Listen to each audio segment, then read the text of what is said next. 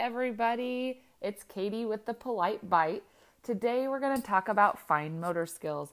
I can't tell you how many times I've had somebody ask me to help them help their child figure out how to hold a pencil or writing utensil correctly. Now, until the age of 5 or 6, they don't even need to have the appropriate or chosen hand. So we right now at the age of 2, 3, 4, 5, even all the way up to 6, are strengthening those fine motor muscles in their fingers and their hand and their arm.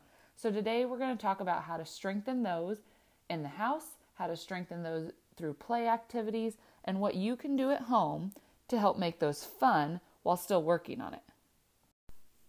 When we're working on strength, a lot of times we want to encourage that pincer grasp.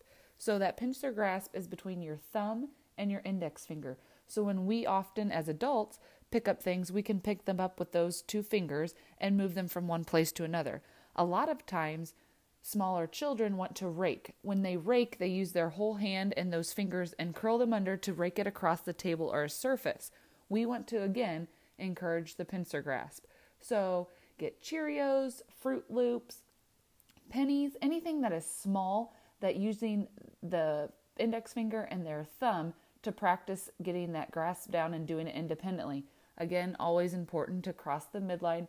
So if they're reaching, don't let them reach with their left hand for the left side of the body and their right hand for the right hand side of the body, but we want them to reach across. So one of my rules of thumb is to continue with either the left or right hand for the entire activity.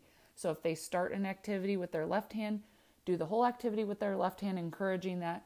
And then, even a couple minutes later or the next day or whenever you're doing another activity, if they choose the right hand, that's fine. Again, they're still trying to figure out whether or not it's their left hand or right hand that is more dominant, but they have a lot of time to figure it out if they are young. If you're coloring, I often use the short stubby crayons. If you don't have those, get a regular crayon. They do sell like the triangle crayons from Crayola or the short stubbies, and break them until they're only a couple inches long, and then they can't fist it. So when they fist a writing utensil, they're using that whole arm and that whole hand, and we want them to, again, use those fine motor skills and fine muscles in their hands and arms, and to use the pincer grasp and the tripod grasp. So if it's short, they're going to have to use their fingers because they can't get their whole hand around it and still be able to color. Another thing for strengthening is doing the taps with the thumb and each finger. Sometimes it's a fun game. You go as quickly as you can through it. Thumb to pointer finger, thumb to middle finger, thumb to ring finger, thumb to pinky, and back and forth.